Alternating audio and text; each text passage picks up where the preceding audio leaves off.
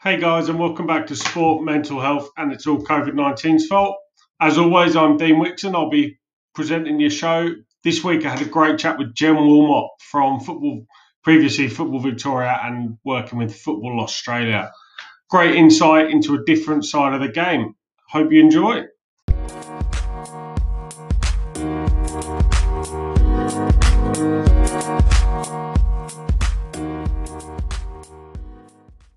Right, guys, today I'm really excited to welcome a person with community and elite experience in sport in general. And she started playing as a young girl, playing in both boys and girls comps.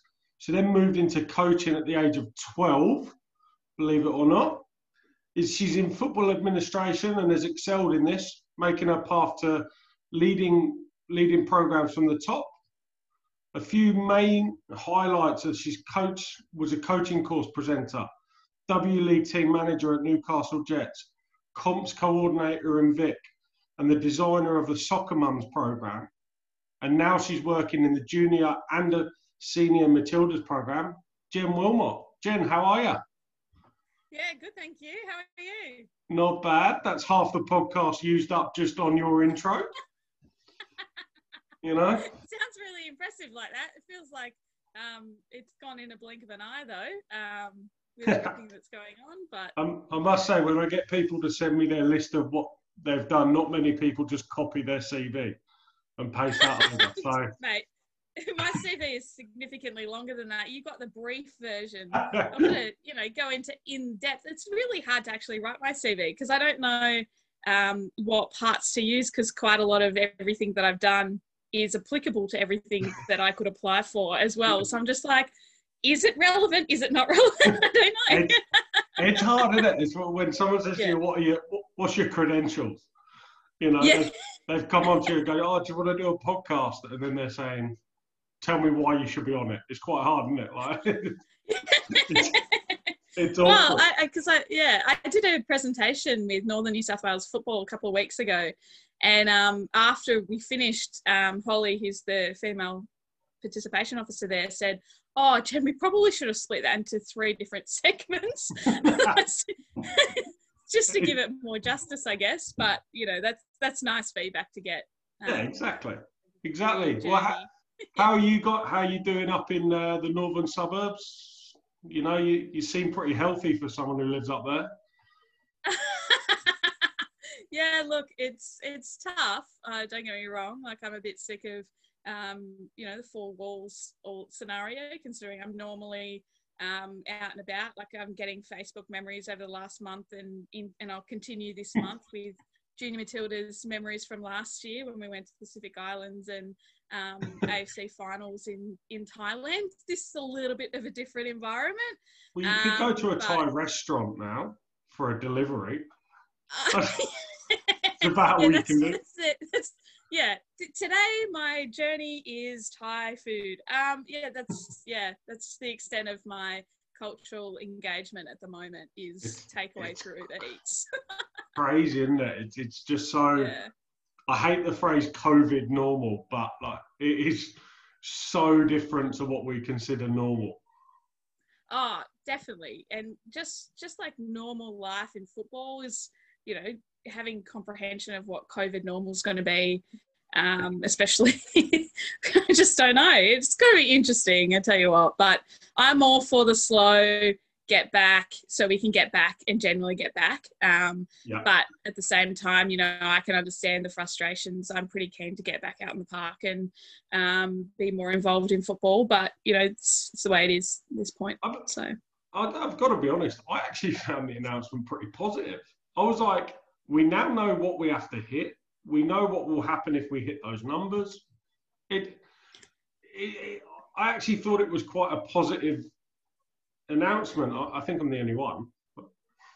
No, I agree with you. Like, I feel like this one had a little bit more certainty to it. Like, It wasn't, this is what we think. They've actually sort of thought about it and planned it out, which, being an organised, liking to plan person, I think that this is something that I can relate to a little bit more. is it still frustrating? Of course it's still frustrating. I want to go back to Newcastle, hang out with my dog. I want to go see friends and, you know, have, you know, more conversations that aren't virtual conversations, have actual face-to-face conversations. That'd be great. What an interesting concept. To actually hug somebody when you say hello. I know. Weird, eh? Well, to be honest, anyone that knows me, they know that I'm not a big hugger. So this has actually been great for me because I'm not a great hugger. I don't like people invading my personal space. I'm like one of those awkward people where you go up and you're like, do we shake hands? Do we kiss on the cheek? Do we hug? We're just like, hi. Hi and step back. Like, no, don't touch me. Don't touch me. But no, it is very different. I mean, I was talking to someone the other day, like, oh, when we get the ice baths, and someone just went, mate, I don't know if you'll be allowed to do ice baths. And I'm like, and you just don't comprehend, like, this could be such a big difference, you know?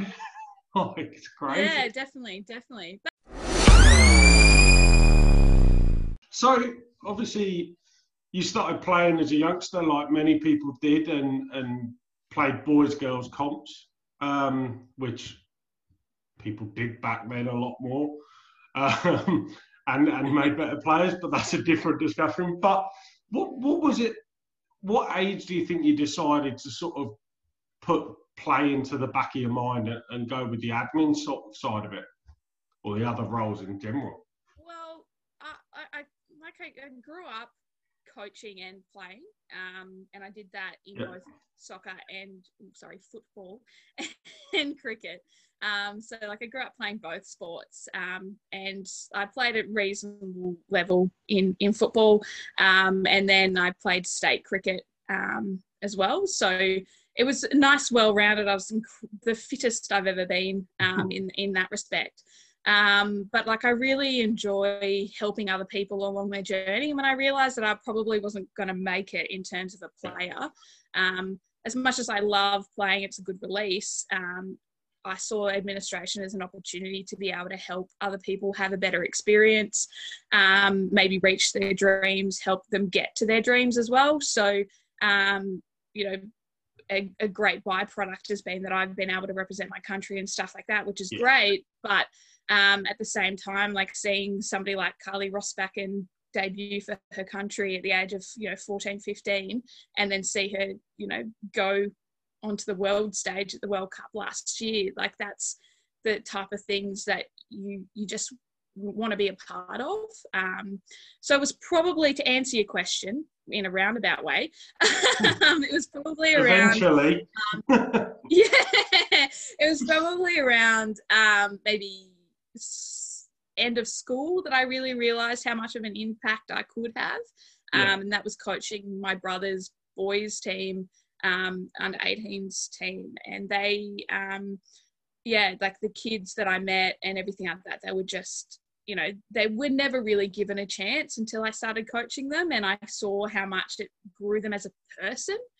And once I saw that, I was like, okay, I have to be more involved in this. And I actually couldn't see myself doing anything other than sport either. So by being able to work in the game that I love as well was just, a great opportunity.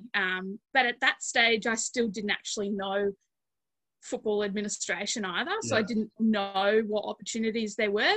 I just did a coaching course with Northern New South Wales Football, and the guy that was running it happened to be head of community comps, football. And he's like, oh, so you interested in working in football? I was just like, I can work in football?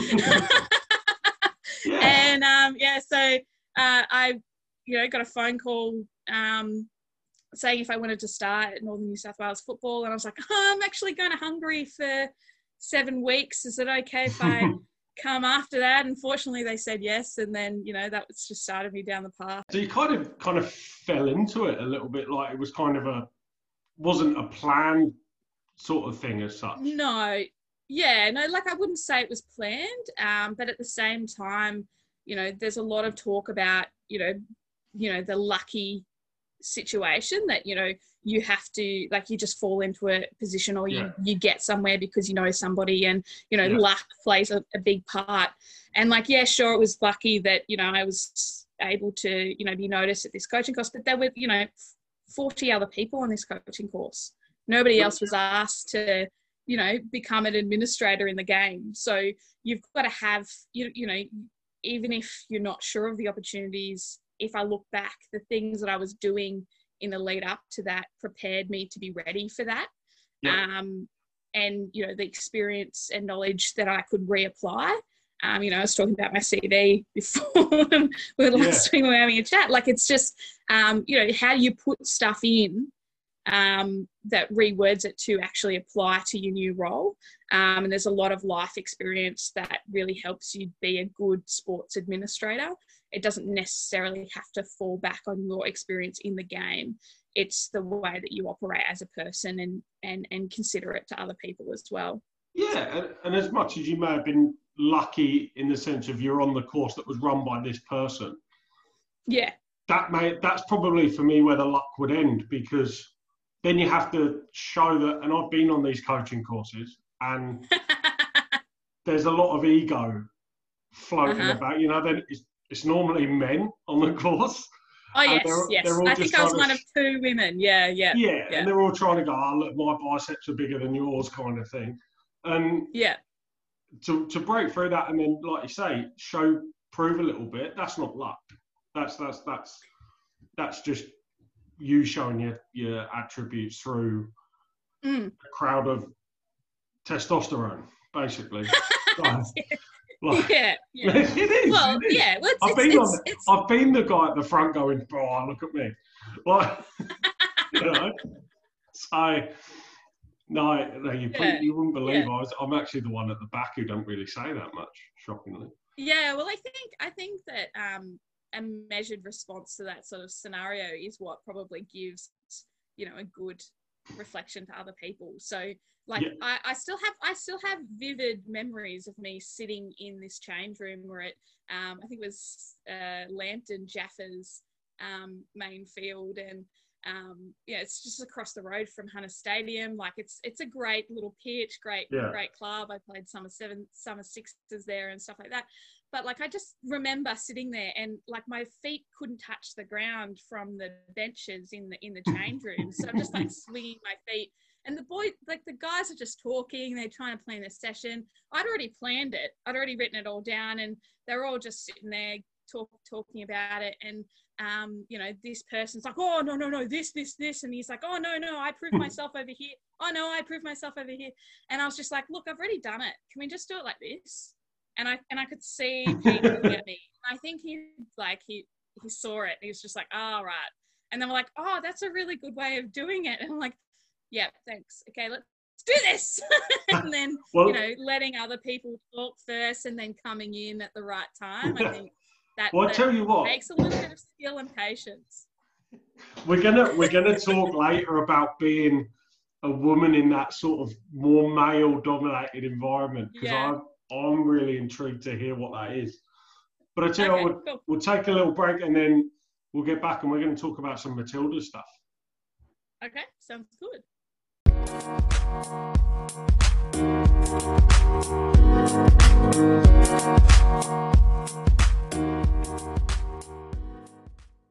So, Jen, I want to find out. So, there's a perception of a team manager. All right. Yeah. My perception of a team manager is that they write the book at the beginning of the game and they give it to the referee, and then they sit on the bench and annoy me for the next 90 minutes. What does a team manager do at an international level, whether that's juniors or senior? Okay, well, there is a difference between, you know, responsibilities, obviously, between the juniors and the seniors. There's a little bit more to happen in the senior space. As a team manager in the junior space, that's my main role with FFA, is that I do all of the pre-camp domestic international planning. So that's booking in accommodation, training venues, training schedules in collaboration with the head coach, obviously, player selections, booking of flights, all of that sort of stuff. So all of anything that needs to happen before a camp to get someone in. I also have to do all of the AFC registrations. So before any AFC competition, we have to have, you know, at maximum 50 players registered on the AFC system, which is a very old system. It works and everything like that. It's great, but it is quite time consuming to do, which means that you have to have all this specific documentation for each player. So on top of, any camp specific selections where you have 23 players coming in, as an example, we'd still have to have those 50 players as if they could potentially come in at any point, so we could register them on the system. Because if they're not registered before the cutoff, then they're not eligible to play. You can put in exemptions, and we have done that in the past, because, injury and specific player positions or that sort of thing. Or, trying to get somebody in for, player identity side of things. So they've got to be naturalised so they can play for Australia. So there's a lot of backroom administration for that. So typically before anything that comes into play, we're probably starting. So typically our comps are September, somewhere in Asia. Not this year. Starting to change. Yeah, correct. So that's starting to change, and that was already going to change before COVID. Like our next one was actually always going to be in April next year. So we had already worked out that we weren't going to have any international football potentially this year unless we had some sort of funding come through from FIFA or IFC. Before nationals and NTC competitions, that's typically when I will start to become more active with administration, because that's where we're doing all the player identification for players to come in. And that's so, March of this year, I was starting to compile the list because we're starting a new cycle of Junior Matildas. So each cycle lasts for 2 years and finishes at the end of a World Cup. So if we qualify, obviously, or it's end of AFC finals if we don't qualify for the World Cup. So is that the scouts across the country kind of thing will send you the information of all the talent? You compile that for the head coaches and stuff to... Yeah, so typically what will happen is Ray Dower, who's the head coach of the under-17s, will compile lists of players. So she already had an existing list from last year's nationals that she wanted to build off. So it was touching base with NTC, state federations to say, hey, this is who we have on the lists at this point in time. Can you give us an update on where they are, where they're still playing? Is there anybody you want to add to this list that's come in outside, like after nationals of last year? Because, 12 months is a long time for this age group. And, there's injuries, people stop playing, people start playing, all of that sort of stuff. So most of that work is done by the head coach, but then I compile it all into a list and then I contact the players directly. So it's me that does that conversation directly with players, which they'll be asked to complete an online player details form that gives me all of the information that I could possibly need to do, the AFC registrations, the, flight bookings, all of that sort of stuff. I send out individual emails, so you get your dear Olivia, you've been selected. So it's personalised, because I really feel like it's a big step in their direction and their dreams. That even if they print it out and that's something that they have in their book of selection, like that's big. Like I remember growing up with like this book of yearly things that I had achieved, and it was a great way to look back on what you've achieved. And those sort of selection emails and stuff, we got them in the post when I was growing up. If I had a book, getting my cricket selections in posts. I would have a very empty book from my childhood of selection. Look, I was very much about doing as much sport as possible opposed to schoolwork. That was what I still remember. I think I was 2006 Sportsman of the Year for Tring School. I mean, the idea of a big chubby kid walking up to collect that still confuses me, but I got it. You did it. That's it. That's all you have to do. Exactly. But no, so like obviously you can tell when you talk about it, like the idea of working with the Matildas or the junior Matildas represent just makes you smile. Like it's, Yeah. and it till I sort of found out more about this sort of role, it never applied. It never really shocked me that you would be proud of because you're still representing your country. You kind of think players, coaches. You don't think of the peripheral roles, and like you can tell you just love being a part of that. Yeah, look, I think it's something that a lot of sports don't do well, and that's celebrating the people that actually, well, I wouldn't say actually do, that's probably wrong, but that still do a lot of the work. There's a lot of backroom staff across junior Matildas, senior, all the way up to the senior Matildas that do a lot of work and do a lot of balancing in terms of, you know, they've got their other job and then they've got this job, and they still manage to get people on the park. And, you know, giving more of an insight into those roles will help, you know, players moving forward in terms of having that plan B option. If they get injured, you know, they can still be a part of the game that they love, but potentially, you know, in a different capacity. And highlighting that it's not just, you know, they don't just turn up at a field and play. You know, there's a lot of work that goes into that. And a lot more work goes into it than, say, with the junior Matilda side, because with the seniors, because, you know, you've got to work out the media, you've got to make sure security is right, you've got to make sure, like, in terms of security for junior Matildas, it's more about child safety than, you know, a crazy fan coming up and stuff like that. You know, maybe we have to have a bridge with the parents, maybe, but you know, that's you know, customer relations, and I'm pretty good at that now.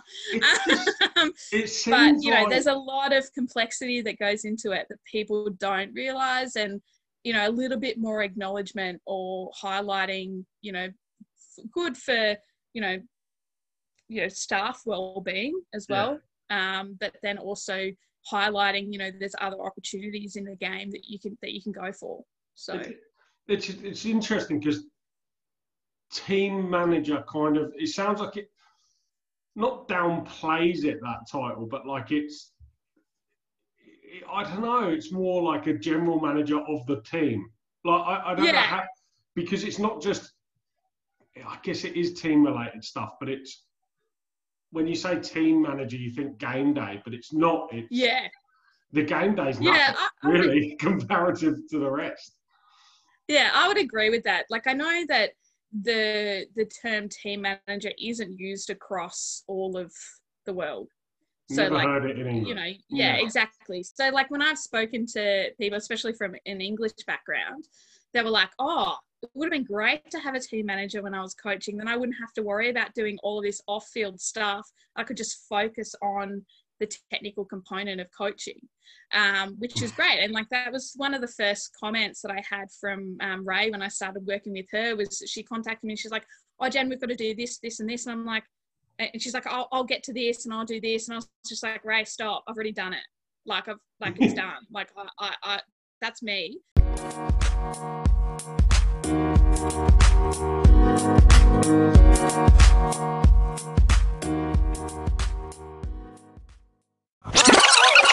Right, Jen. So as we mentioned earlier, I want to delve into this sort of this coaching course perception, right? So I've been on 2 coaching courses in Australia, and I think there was a woman on one of them. I think my memory's rubbish, but so it's a male-dominated area. Now you sort of touched on going on a course, and that went one way.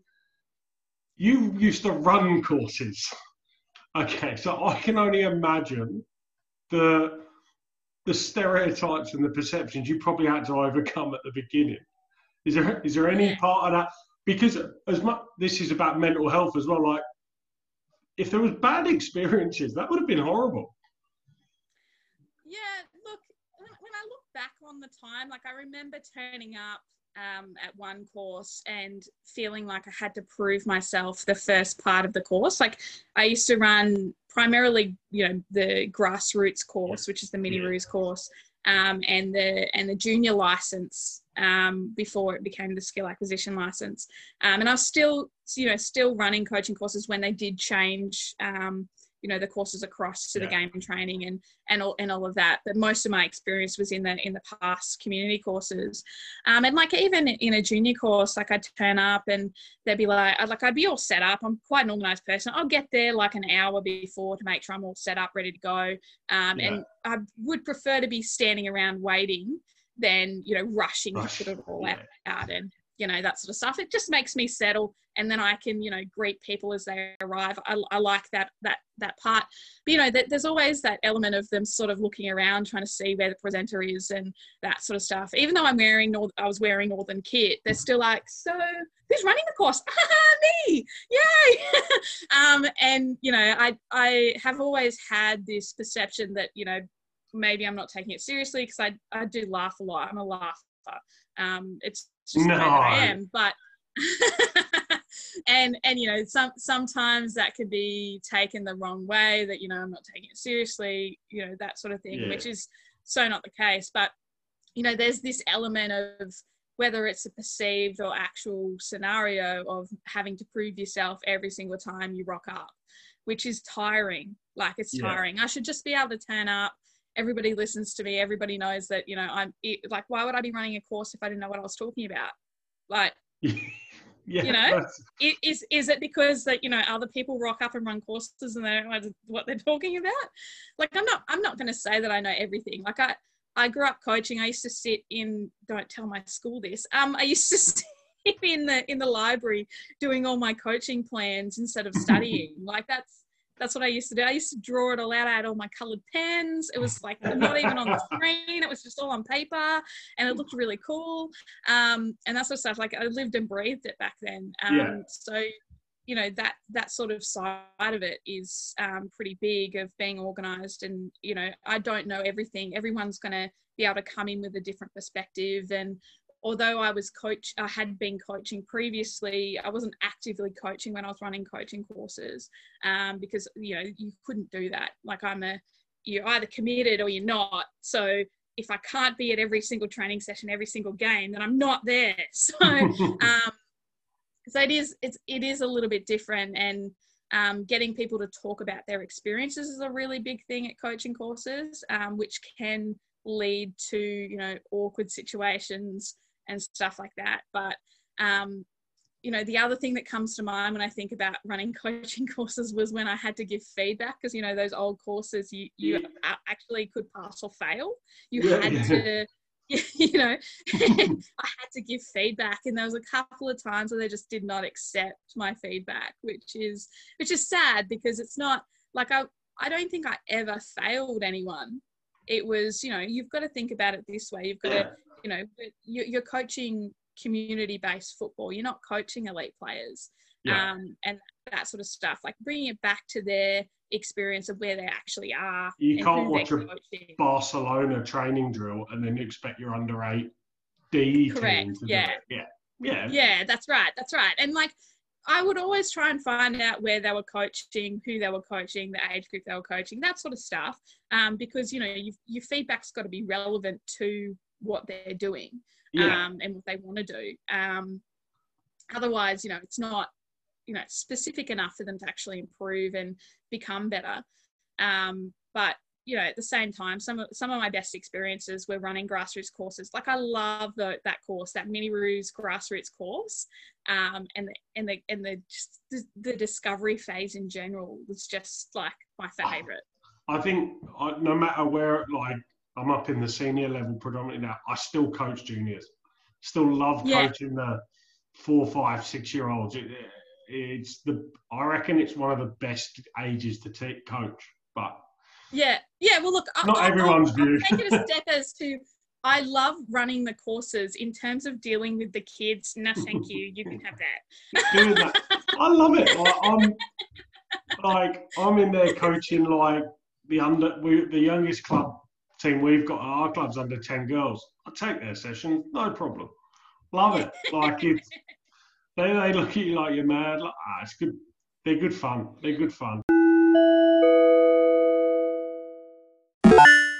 So we're on to the last bit. we're on to our last bit. We're playing this or that. Okay. So everyone plays it. So they're pretty easy. Nothing controversial. Okay, good.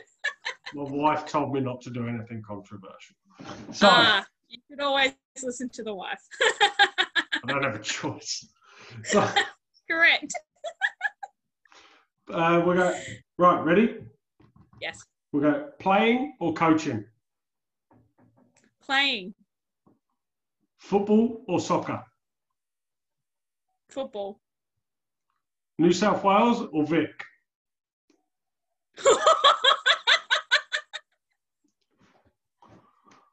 Oh, Jesus. Okay. I'm going to go Victoria. Sorry, New South Wales. Sorry. Day or night? Oh, day. Love COVID or fuck COVID? Fuck COVID. That's a common answer, that one, eh?